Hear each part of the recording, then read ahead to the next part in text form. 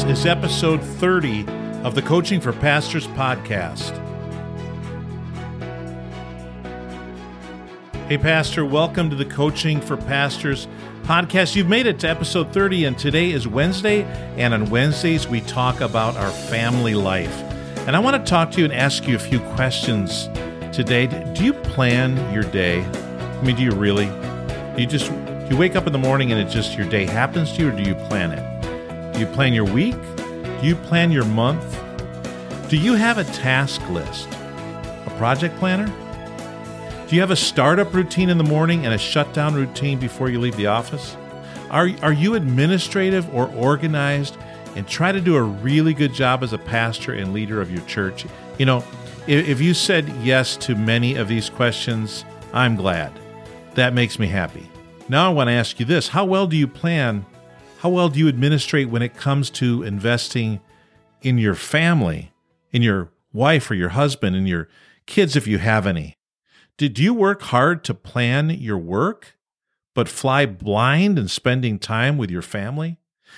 Do they get your chill time or your veg time after you use your best energy in your ministry? I mean, maybe you still have parents or you have grandkids or both.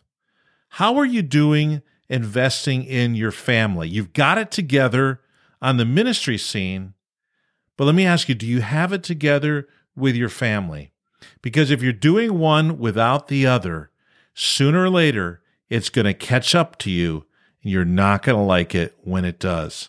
I'll never forget the day. It would have been in the middle 1990s when I was in the car with my senior pastor and two of the associate pastors from our church, and I was the youth guy.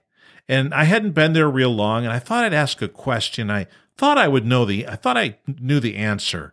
But I asked the two associates. They were about 20 years older than me, and they had kids that were grown and out of the house.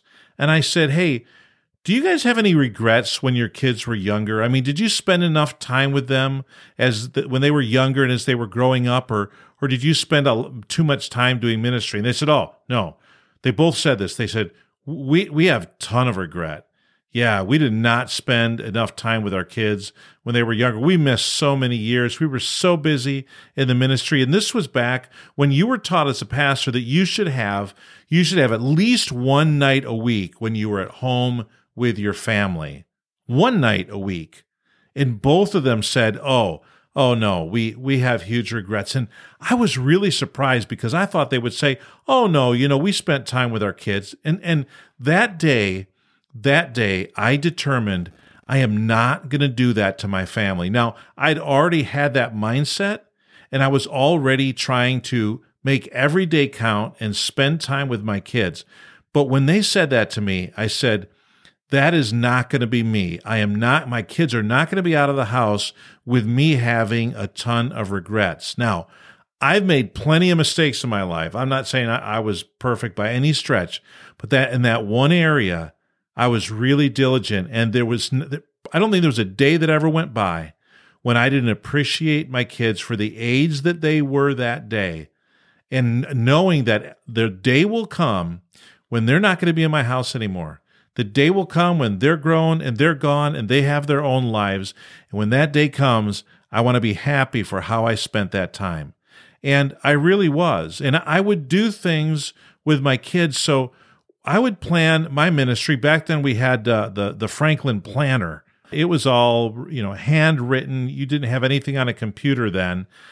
But I was organized. I had all my stuff together, but I also made sure that I was organized with my kids. That when my kids needed to do something, I was there to help them and I was there to do it with them. Now, my wife did a lot of homeschooling for the early years of our child raising years. She did a lot of homeschooling, but I was there to take them to lessons, to do stuff with them, to take them each out for special times. I had one daughter and three boys, and I would take my daughter out and we would do things, and we kind of developed traditions. One of the things after youth group on Wednesday nights is my daughter and I, we would go to Subway and we would get subs and we would bring them back to the house and we'd have them together. That was just something that her and I did together. One of my boys, I remember we used to go out and he liked ice cream. So we would go out often and we would get ice cream. The other one like sports, and we would go watch sports, and we would do stuff with that. So with my kids, I tried to develop these traditions and have these special times with them. Every year we would go out and we would do this father-son canoe trip that was started at my church. And we did that for years. And we developed some great memories and some great relationships through that. So, Pastor, your family, so important. Now, I've just talked about kids. I didn't even talk about investing in your spouse, maybe your parents, the relationship with your parents, or with your siblings, or with your grandkids. These are the relationships that when we get to the end of our lives, they will have been the most important. And we could accomplish blah, blah, blah, whatever, right? In ministry or in business, in the world, whatever. But our families are the most important relationships in our lives. Now, I also am thinking to myself, well, but in ministry, you do things that have eternal impact. And that is true. That is true. And I don't think God has ever designed us to where we have to cheat on our family in order to have eternal impact in ministry. That's not really it. And we would be sad. We would be sad if we had people following Jesus because of us, but among them was not even our own kids. That to me is the most sad reality for some pastors. They have a great ministry, but their kids weren't part of it. Like they have people that are following Jesus because of their influence, but their kids aren't among those people. How sad is that? So, Pastor, let me ask you, where are you at today? Where are you at in planning and scheduling time with your family members so that you can invest in those relationships? Because ultimately your ministry is going to be richer and deeper and fuller, and you'll have a greater impact because you first made an impact on your family members. Pastor, thank you so much. Thank you so much for joining me today.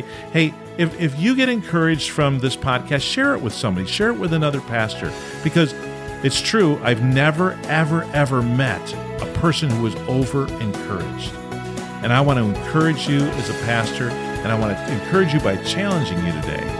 Make your family a priority.